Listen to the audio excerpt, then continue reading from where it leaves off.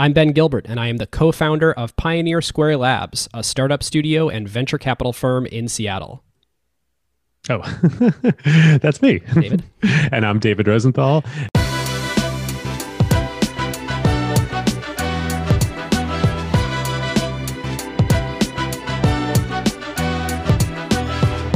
Welcome to this special episode of Acquired, the podcast about great technology companies and the stories and playbooks behind them.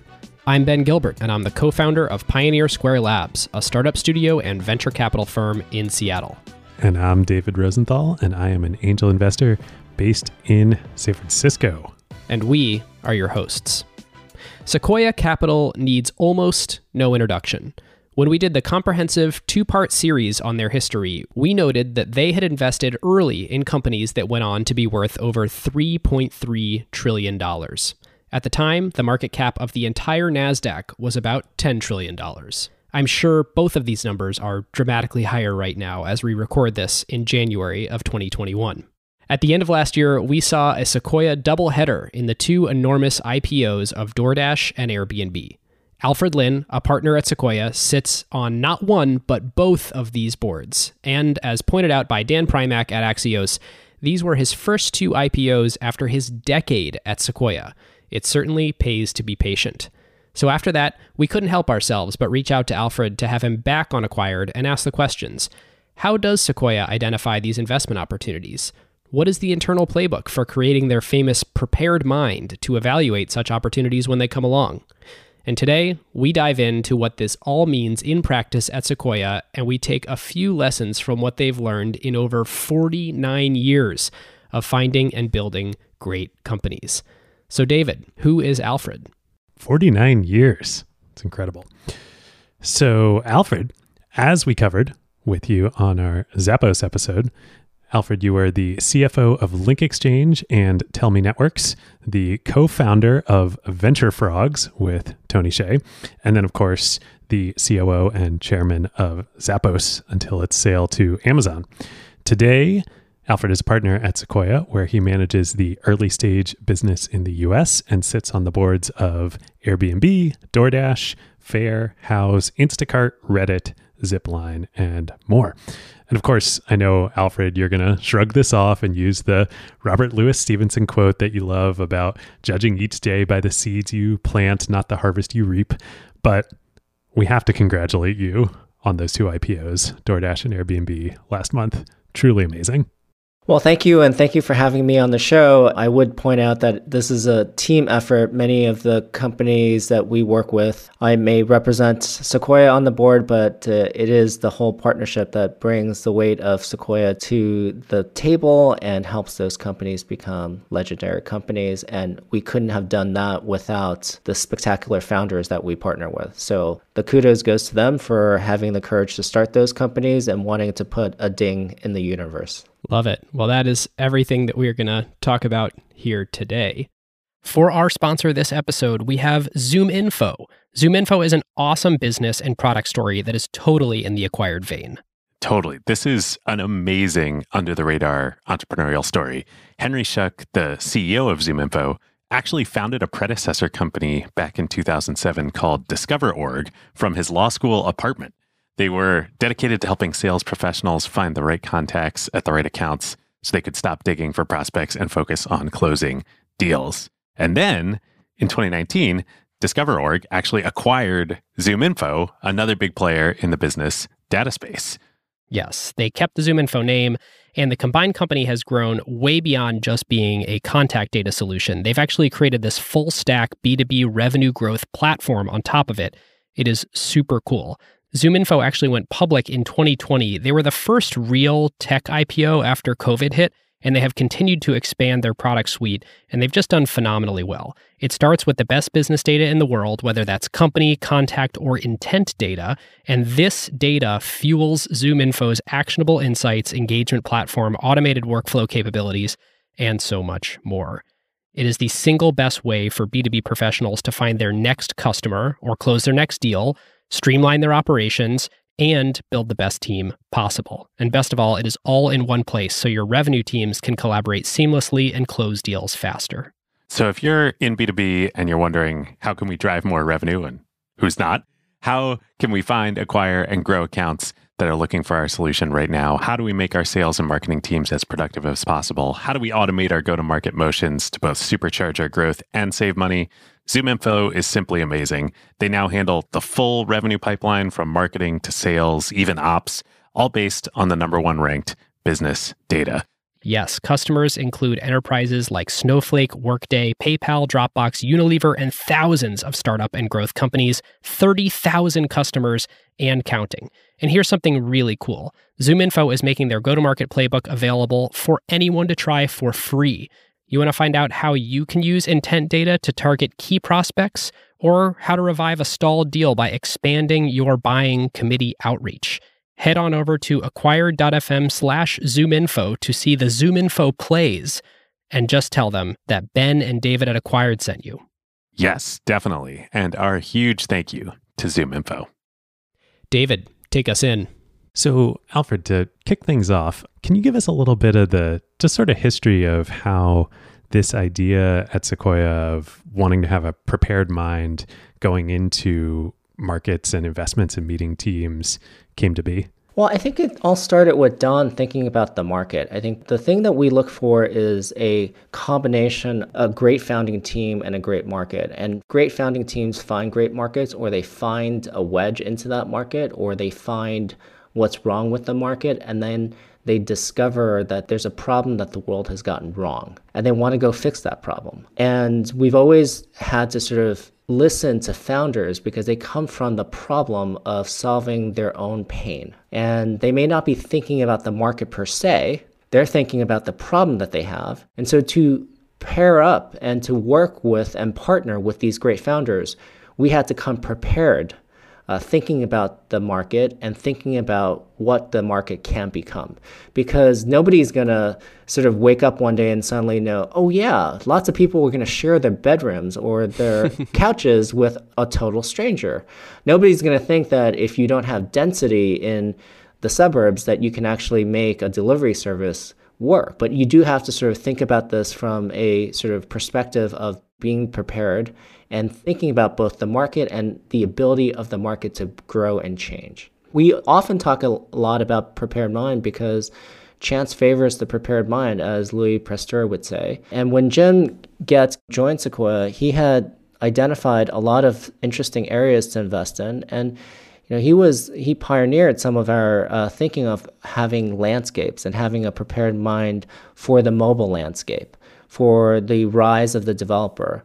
And he would work and try to understand the landscape of what was possible. Where were the white spaces? Where were the places that you can actually build a company because the incumbents, the legendary companies of the past, were not so much focused on those areas. If you wanted to sort of think about in Airbnb's case, Greg McAdoo had been thinking about timeshares and vacation rentals for a long time because it was kind of weird that hotels were slowly being aggregated and they were sort of being aggregated onto global online travel platforms. But that wasn't quite true with timeshares and vacation rentals to the same extent. And it didn't lead necessarily immediately to an investment, but it gave us a sort of prepared mind on localized listings didn't really exist. VRBOs and HomeAway, which made most of its revenue was from advertising rather than booking it and the transaction itself. So when we saw Airbnb, it's like a completely different vector and a different way of thinking about the business. And in DoorDash's case, since you asked about DoorDash, between 2011 and 2013, with the rise of the on-demand economy, we actually evaluated a variety of investments opportunities in this space. And we met with Grubhub, we met with Caviar, we met with Postmates. And each time we passed, not because we were uncertain about the market size, we noticed that this required a very, very operational founder. This business is going to be won by both having a differentiated strategy, but also a person and a team that was going to be very, very focused on operations. And when we met Tony, that was the combination we saw. He had a differentiated approach, and the differentiation for him was the strategy of focusing on the merchants and in the suburbs. And the thing that he also brought was his keen eye for operations. And so We unfortunately decided to pass on the seed, and that's my fault. It took time for us to sort of understand that Tony was a different character.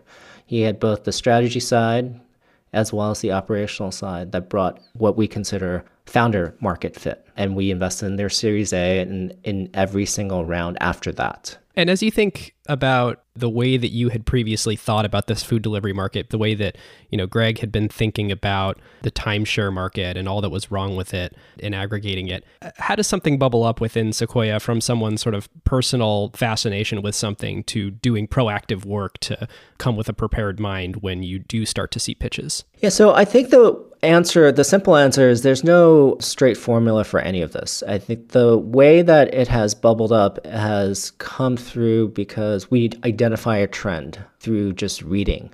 We're curious about vacation rentals. We start reading about it. We start digging into it. And nothing may come out of it for that particular point in time, and then later on it becomes more important. It can be a full-blown landscape that you sort of plot out and write up a memo about exactly what's going on in the landscape, who are the players, what's going on, where do we see white space. And it could be anywhere in between. Mention it to your partners. What do you think about this idea? What do you think about that idea? We have blue sky sessions every quarter where we sort of just try to dream. This business is about inspiration just as much as about perspiration. We need to both hustle, but at the same time, we need to be able to sort of think and be inspired about the world. And some of it comes from reading, and some of it comes from just talking to founders. Other landscapes have started because we met an interesting founder with an interesting idea. They're actually still riffing on the idea with us, and we go deep with them, as well as go deep with other founders who are in that space, trying to sort of make sense of what's going on. And so I think the ways that this has come about has come from complete randomness and serendipity to very, very structured thinking. The great part about Sequoia is we have a partnership and we have people who love to be proactive and think structurally, and we have partners who love to be in the ecosystem, meeting lots of people and riffing ideas with lots of people in an imaginary way, and dream up ideas with others. So this is a business that you can do well with both someone who's an introvert as well as someone who's an extrovert. When you get to the landscape stage, whether that's as you're looking at a space as part of a team at the firm, or maybe you're looking at a specific investment and you're doing diligence on that investment, what are the key things you're trying to understand? I mean, Don and some of the old, like the talk at GSB and the oral history with him, he talks about needing to understand what the change is that's occurring in the market, needing to have a very specific problem that the company is solving, needing the timing to be right. What are these key features that you guys are focused on? The simple questions are you've heard before. Is why now? What many of these ideas people have thought of in the past. It's not the first time that someone has decided that we should deliver food. In 1999, there was a company called Cosmo that opened up in New York. So that didn't work. Why is Instacart in a much better position today than they were when Webvan started and Webvan didn't work? I think there are specific good reasons for why now, and then there are times when there's not a good why now. And in Instacart's case or in DoorDash's case, the why now has a lot to do with mobile and the on-demand economy. People have always wanted instant gratification, but the ability to get a sort of a on-demand workforce was not available in 1999 because not everybody was carrying a mobile phone. So there are sort of situations where you have good why nows for a particular company to be able to sort of take off. The other question we ask all the time is, in 10 years, who cares about this company? Don used to ask, who cares? And it applies to who cares today, but it also, because we're investing early and we partner early, we partner at the idea stage, at the seed stage, and the venture stage at the Series A. The company has to be an important company 10 years from now. So who cares 10 years from now? And what does this company become 10 years from now? So imagination about that and what happens when everything goes right is really important. So we do ask, if everything goes right, what does this company become? In the early stages, it's easy to spot why the company may fail, and it's quite easy to write the pre-mortem of a company. What will go wrong? What are the major risks? It sometimes is very hard to really write about what this company can become. Do you find that founders know this at the seed stage? I mean, David and I know this from meeting with very early stage founders that so much is going to change in the dynamic market over the next 10 years. Do great founders know what could go right picture looks like? Does the Brian Chesky of today, are they able to fully articulate that they'll overtake hotels? I think it's easy to sort of look back from now and it was obvious. At the time, it was not always obvious. And I think what they will articulate is that people should do this way. The way I view the future is a far superior future. And I think that that's the dream that you have to be able to riff on, and whether, if that's the future, can you build a really large company? And in some cases, it's more obvious because the market is so large. If you get just even a slice of the market, you'll be in good position. In other cases, it's less easy because you actually have to dream that the market gets bigger, that you're going to change behavior. You're going to take away from a different way that people used to do something. And both can happen. And we generally like the more non-obvious markets where there are good tailwinds and the markets could be small at the beginning and it can grow over time. Everybody knows where all the large markets are, and it's generally a bloodbath when you enter those markets. And so, I'm not saying that, competition is not going to happen in any company. Like in every company, if you're afraid of competition, you should just get out because if you're at all successful, someone's going to come after you. But I think for a startup, you kind of want some air cover at the beginning. You don't want to go into a competitive market and go head on with a large competitor on day one because they'll just crush you. And so you need areas of white space. You need a market entry strategy where people think, that's that little company. Oh, well, that's kind of cute. Go ahead. You can take that. In Innovator's Dilemma, they talk about all the low margin stuff. The big companies always give the low margin stuff to the startups because the startups, who cares? There's not a lot of margin in that. They get really, really good at that because they figured out how to make money with low margin and they go up market to the higher margin stuff. And then eventually they overtake the industry.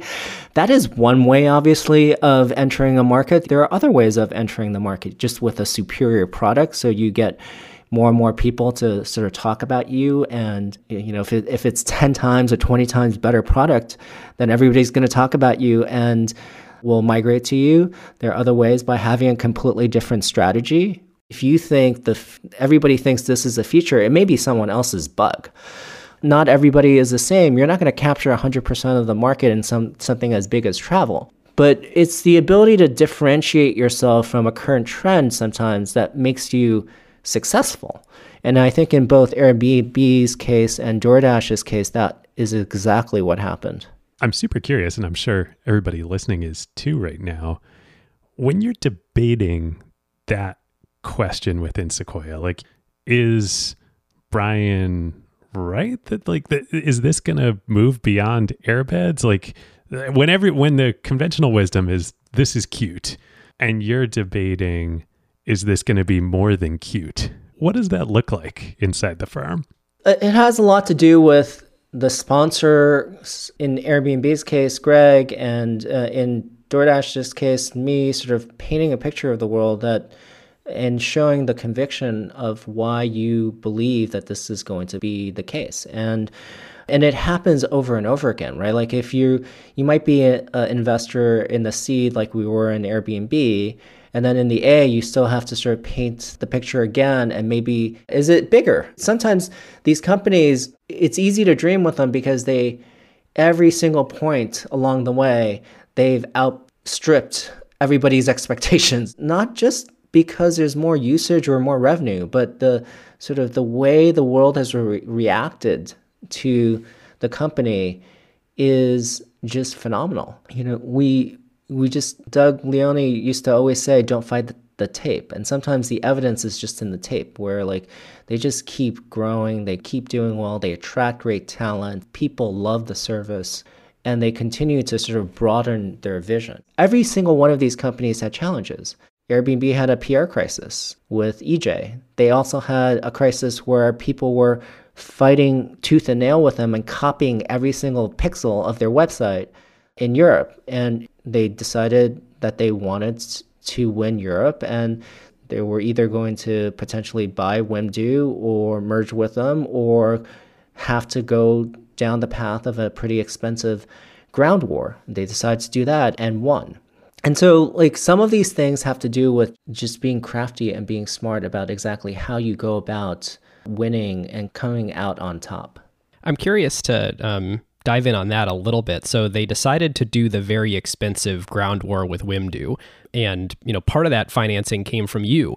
How did you think about evaluating whether that was a good use of capital versus any other place that you could place that marginal dollar as Sequoia? It's always easy to say in retrospect that it was obvious, and everybody talks about that. But what's obvious at the time is that travel is a global network effects business. And maybe not today during the pandemic, it's more localized, but we're going to get past the pandemic. We're all going to get vaccinated. People will go back to traveling. Traveling won't be the same as before, but we all love visiting different parts of the world.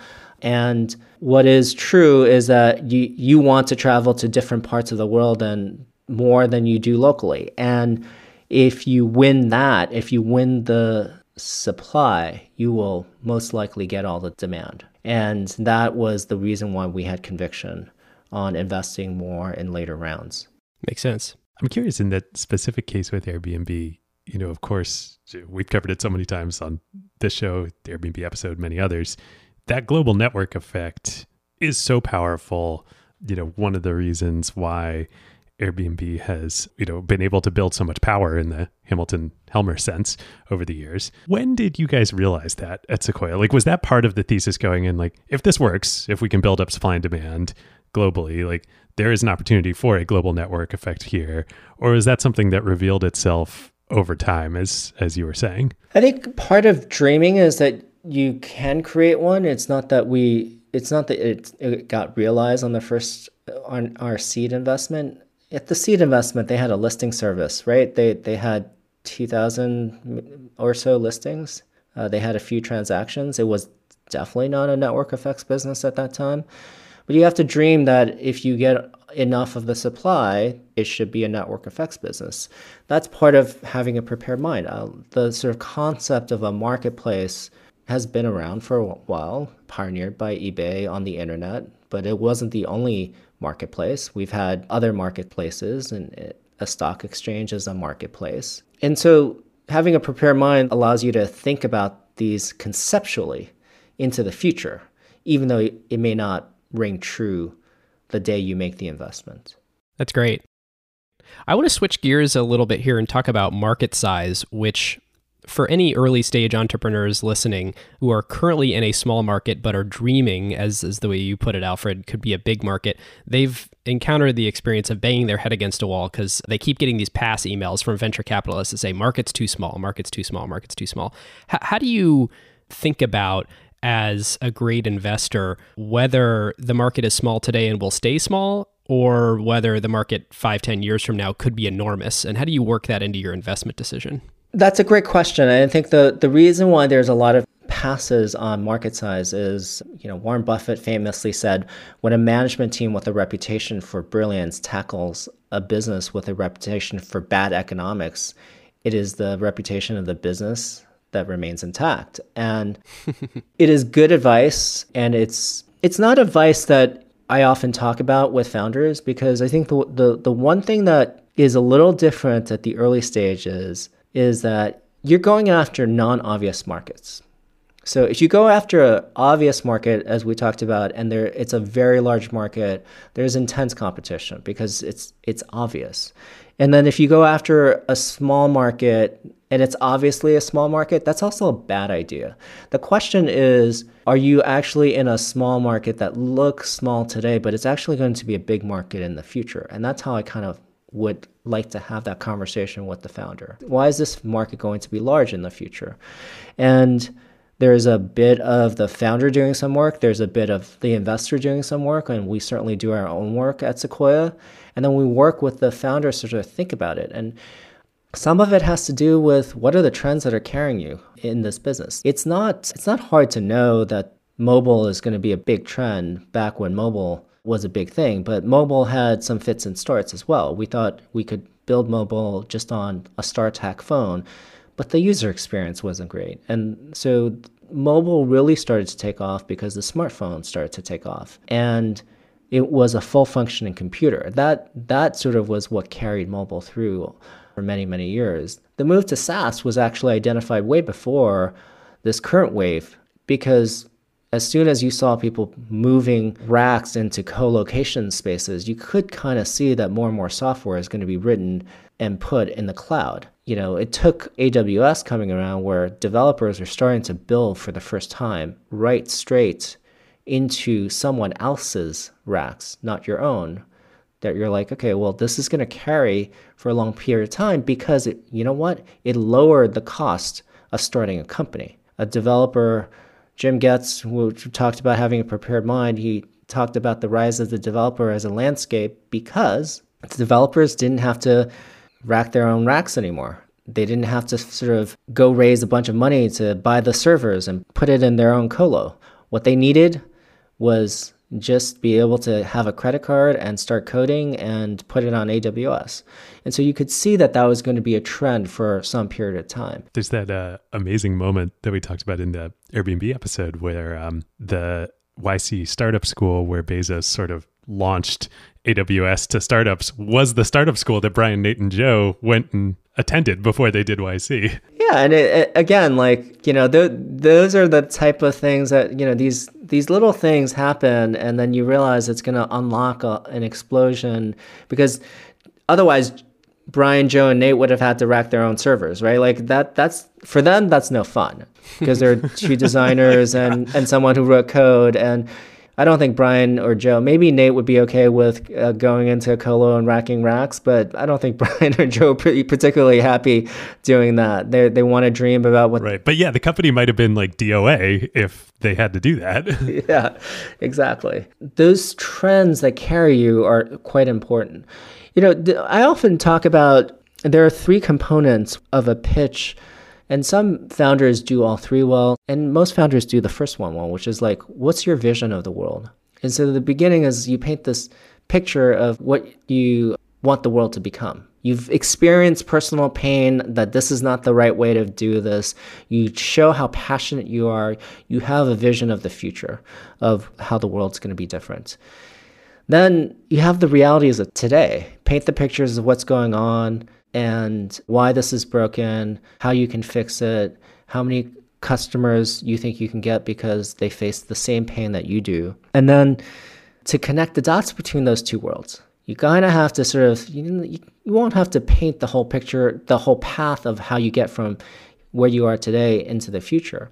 But you do have to sort of show us like how exactly you're going to get from a few thousand listings at Airbnb to more than that. You do have to sort of talk about, okay, well, if you're not going to focus on the cities where all the volume is and all the density is, how do you win in the suburbs? If you want us to believe in the suburb strategy, how do you win the suburbs? And in both cases, they had very good answers to these questions. The sort of notion was it didn't work outside of New York City because the only reason it worked in New York City was because of the density. And that was a false assumption.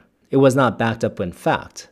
And Tony was very, very good at like pushing on that. It's like, does it only really work in New York City or does it work elsewhere?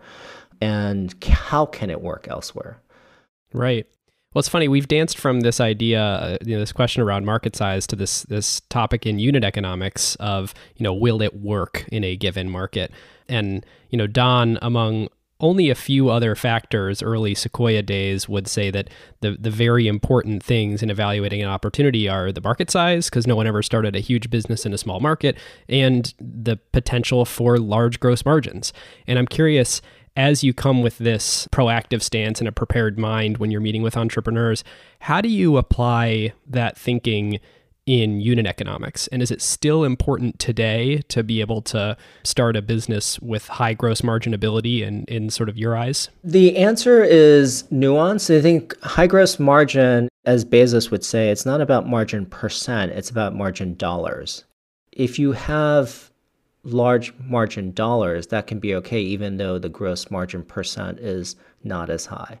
If you're going after a low gross margin percent business, you just need a ton of volume. So you need high repeatability. And the notion of gross margin is a strange thing. If you look at DoorDash from a GMV standpoint, then their gross margin is really low. But if you just look at their take, if you net out everything else, then their margins are decent. And the same is true with Airbnb. People don't think about this, but nobody measures Airbnb's margins off of their GMV. They measure it off of their take rate. And so some of this stuff is a little more nuanced than that. Software businesses, you're paying for just the software. You're not looking at all the sort of transactions that happen on the software. The reason why unit economics is important is because eventually this has to be a business. To be able to be valued highly, eventually you'll be valued off of your profits and a multiple off of your profits. And the confusion, I think, is the availability of capital. In the last few years, a lot of people have complained there's too much capital in the system. There's always been too much capital in the system. When I started 10 years ago, I was frustrated there was too much capital in the system. I remember my desk was right next to Mike Moritz's, and I said, hey, there's just too much money in the venture ecosystem. He was like, yeah, thanks for observing that, go back to work and your job is to figure that out. And I was like, that's not a satisfying answer. And he's like, well, there's too much capital in the system. I agree with you. Well, you know what? 10 years before you, there was too much capital. And 20 years before you, when I started in the venture business, there was too much money in the system. There'll always be too much money in the system. And the thing that we've learned over time is that the winners get a disproportionate amount of the market cap. And if that's true, then they also will, by just simple logic, investors then want to invest in the winners. And so the winners get more and more of the capital. And if there's more money in the system today, the winners will get more money. And that allows them to do things slightly differently. And I use the sort of case where in e-commerce, when I was at Zappos, we needed to make sure that the payback on the CAC was on the first order. Well, I don't think any company today in e-commerce does that. If you have more capital, if you know it works on the first order, then if I give you a little bit more capital, maybe you can extend it to 7 days or a month or 6 months or a year. I do think that this transitive property doesn't always work. It's not like if it works with zero CAC, you can do it for, a year, 2 years, 3 years, 4 years. At some point it breaks because at some point you won't be able to raise enough capital to keep you afloat. But I do think there's more willingness to see unit economics pay back over a longer period of time if the market is large. Yeah, that makes total sense. So, unlike the early days of Sequoia, for sure, you have different entry points where you can partner with companies now, whether it's dreaming with the entrepreneur at a seed stage or partnering at the growth stage with more established companies that have already answered some of these questions. As you're thinking about a given market, how do you decide what the right, is that winner that you mentioned that's going to get the lion's share of the market cap in a space? How do you decide if it already exists and you should go invest at the growth stage, or there's still an opportunity for a new entrant at the seed stage? I think the simple answer is that we at Sequoia want to identify the most important companies of tomorrow as early as possible. So we do want to partner with them at the seed stage and be there for them from idea to IPO and beyond. It would point out that there's so much going on in the world, there's so much innovation that we're not going to get to every great company at the seed stage. And so there are going to be companies that we miss at the seed that we'll do at the A. There are companies that we miss at the A that hopefully we do at the B, and companies that we miss at the B that hopefully we pick up at a growth round. So in some sense, we can enter at many different levels, but also what's an interesting company at the seed is going to look very different than a company at the A or the company at a growth round. Just a simple sort of idea like what's happening at the seed, identifying new markets. You have this view that the market will be very, very different a few years from now is different than a growth round. You may be looking for a developing market that continues to grow, but it is somewhat established, if not already developed, when you make an investment at the growth round. That makes total sense. That also brings up a question I've been dying to ask you guys. The other dimension that's changed over the years at Sequoia is not just stage at which you invest, but geography too. And obviously you have a very robust practice in China and India, and now you're building one in Europe, everywhere around the globe. How do insights and learnings from each of those geographies influence your thinking back here in the US and each other? Well, I think the fact of the matter is you can start a company almost anywhere in the world, and talent is evenly distributed and opportunity is not, is a quote that lots of people have said. We're doing this, we're sort of expanding around the world because we want to be a global partnership, and we do learn from each other. And sort of their observations around the world are that people are pretty similar. They do things slightly differently because of cultural reasons or how they grow up. But we kind of want similar things. From a consumer standpoint, if something works in one geo, it's likely to work, maybe not the same exact sort of formation, but it's likely to work somewhere else, and vice versa. And if you come up with a great, interesting, sort of efficient way of doing things on the enterprise side, it's probably going to be wanted in different parts of the region. And just as an example, with DoorDash, we're investors in Meituan in China, and there are a lot of learnings back and forth about what works, what doesn't, how much market share you need to get, how much the unit economics changes when you get to scale, et cetera. So the growth path, the sort of viability of the business, those things can be learned across the world. And then the other thing related to the pandemic, I think there was a lot of learning. China faced this virus first. And so Tony called up people around the world that were facing the same issues. And Tony realized the most important thing was to keep the restaurants open.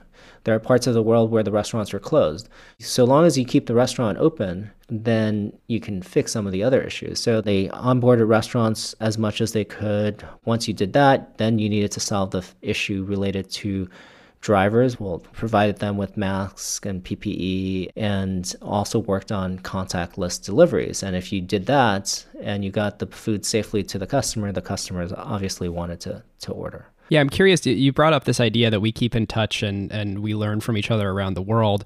As Sequoia grew from a few partners to, several pieces of a larger partnership in these global offices, obviously you increase the overhead. You could spend all your time communicating with each other. It's a large organization with sort of communication networks like any other. So how do you find that fine line? Like, I'm curious if you have a meeting cadence or anything like that where you do get to learn from each other, but you're not spending all your time communicating with each other. No, it's very lightweight. Sequoia is structured in a very decentralized way. Each group makes their own investment decisions. Each geo makes their own investment decisions. And we do that on purpose because what's on the ground is way more important than the global themes and the global trends. You can think about the global themes and the global trends on a quarterly basis, but you're acting locally every single day. So we try to think globally, but act locally.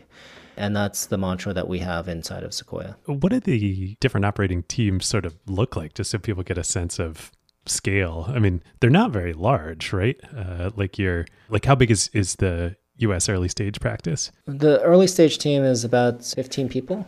It's just not a big team. But the way we think about it is, while there's a lot of opportunity, each one of us are only going to make 1 or 2 seed investments or 1 or 2 venture investments a year. And the reason we keep it small is because what we enjoy is to partner with the founders as early as possible and help them and their companies reach their full potential.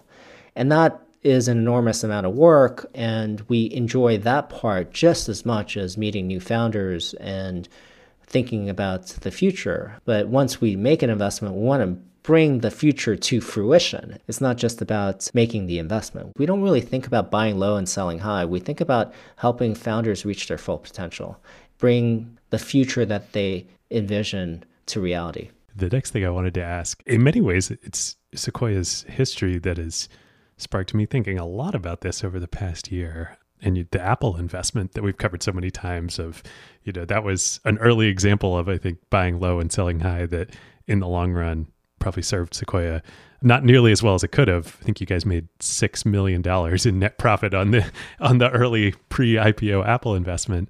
How do you guys think about time horizon? Like, obviously, you need a long time horizon as you're talking about, and that's the way to compound capital.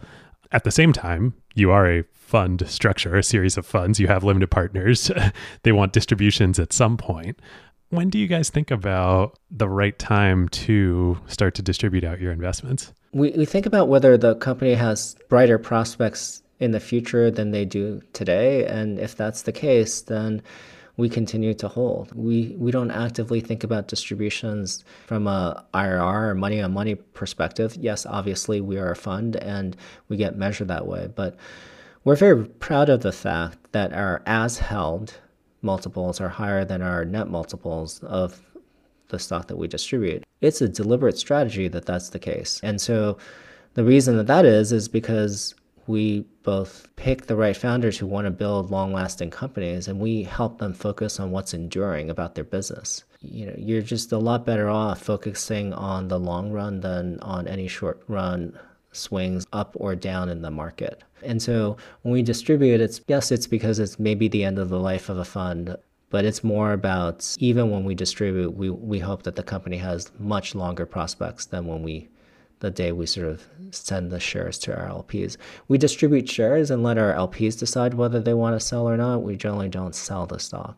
It's funny. It's a nice thing to say, we're long run focused over short term focused. But in the business that we're in, it's quite literally and mathematically just a much, much better strategy given how much of the area under the curve of a compounding returns business shows up in those later years.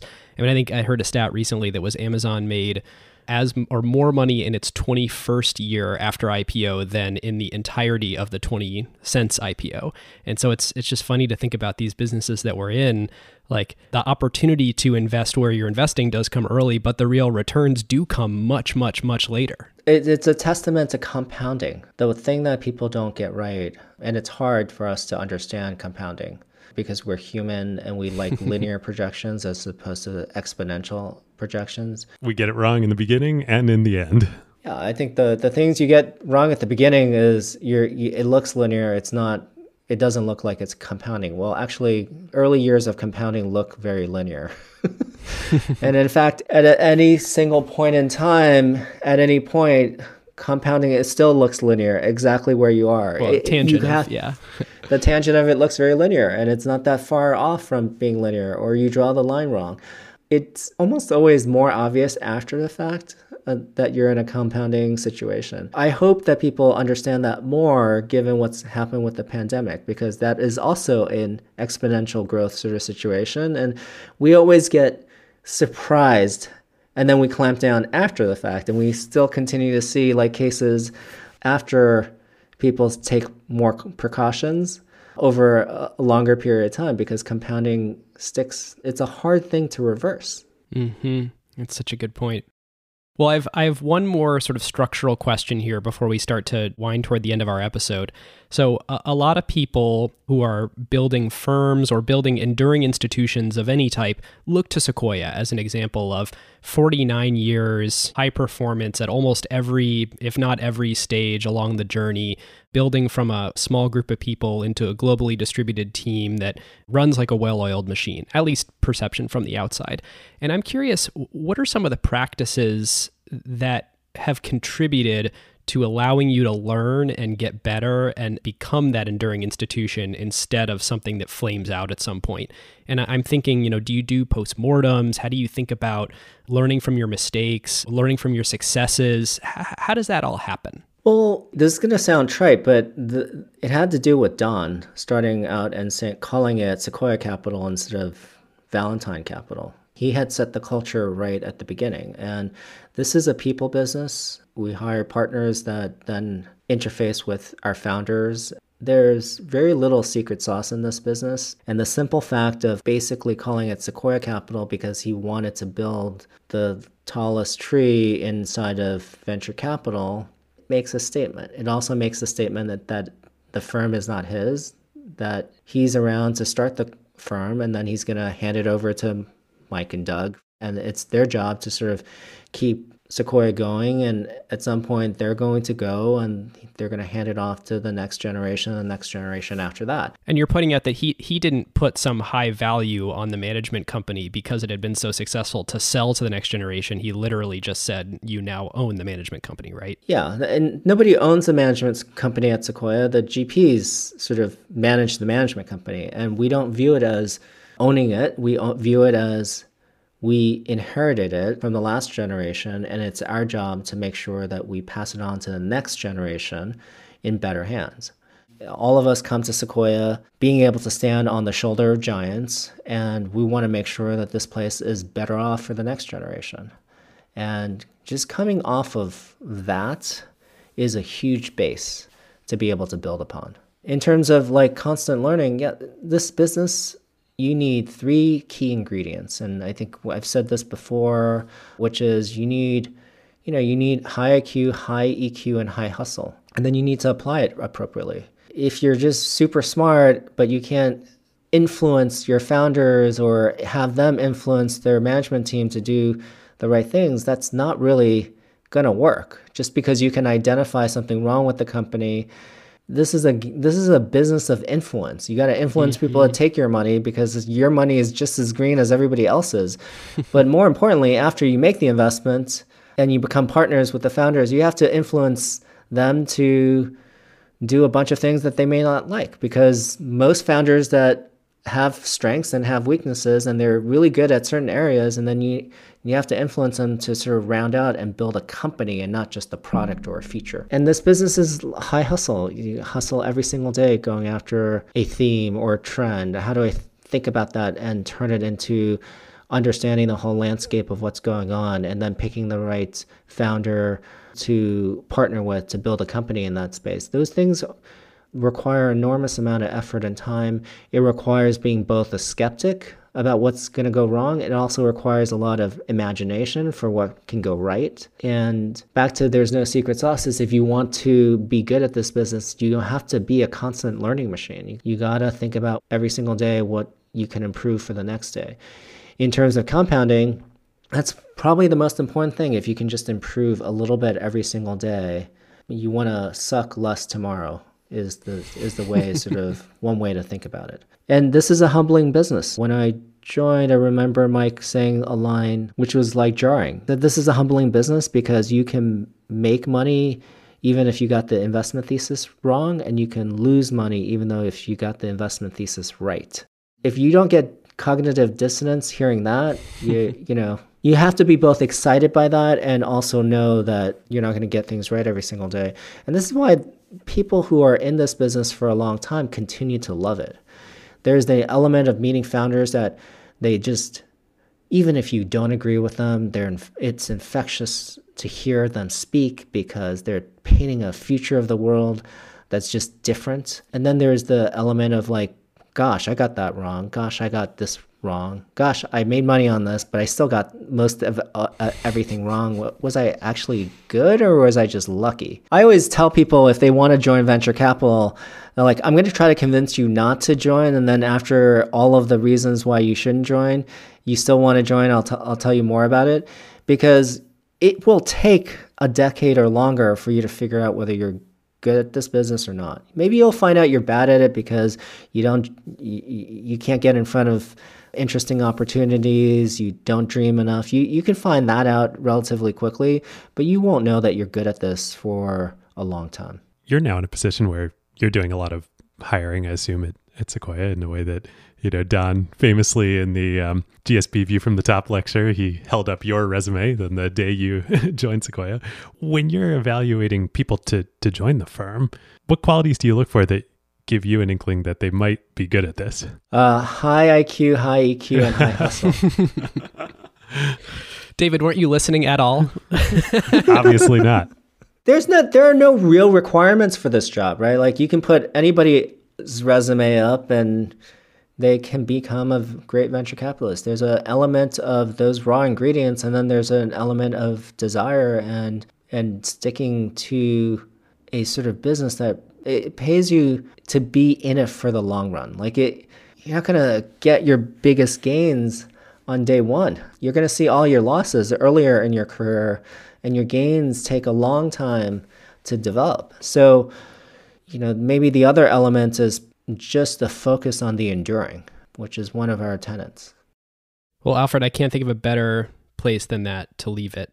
I do want to give you the floor and say, if founders are thinking about reaching out to you, who should reach out and how can they get in touch? Yeah, just simply email me. I'm at Lin, Lin, at sequoiacap.com if they want to reach out to me. Another word of encouragement for founders, you're doing good work, and sort of keep at it. Keep thinking about every single day about how you can build a sustainable business, because your business model and your business plan is the strategic weapon. We provide capital, which is fuel, but you need the strategic business plan first before you can do anything with that fuel. I love it. Well, Alfred, thank you so much for joining us. All right. Thank you. Well, a huge thank you to our sponsor for this episode, ZoomInfo. If your company wants to supercharge its ability to find, acquire, and grow customers while also becoming more efficient, it is a no-brainer to start using ZoomInfo. And now they're making their automated go-to-market playbook available for free for anyone to try. Head on over to acquired.fm/ZoomInfo to see this go-to-market playbook. And when you get in touch, just tell them that Ben and David at Acquired sent you. Thanks, ZoomInfo. Listeners, thank you for joining us. For folks who don't know, we have started codifying the playbook from each episode in some written bullet points, which no doubt we will do for this playbook episode with Sequoia. And we email those out after we post each episode, which is really great if you like consuming content in sort of that quick, easy way in written form. So if this is something that you want, you can sign up to receive the playbooks at acquired.fm. And if you join our community Slack at acquired.fm/Slack, you will automatically also be signed up to receive the playbooks. As always, if you love Acquired and you want to be a deeper part of what David and I do here, you should become a limited partner. You'll get access to our library of over 50 interviews and deep dives on company building topics, with more to come in the future, our monthly Zoom calls, and this is new, live access to listen in while we record big events and emergency pods, and our book club discussions with authors. So if you aren't already an LP, you can click the link in the show notes or go to acquired.fm/LP. We can't wait to see you in there. And lastly, if you are not subscribed and you liked this episode, you totally should click subscribe. You can do that in the podcast player of your choice. And if you like this episode and you have a friend that you think would like it too, you should share it with them personally or just shout it from your favorite local social media hilltop. With that, thank you so much for listening, and we will see you next time. We'll see you next time.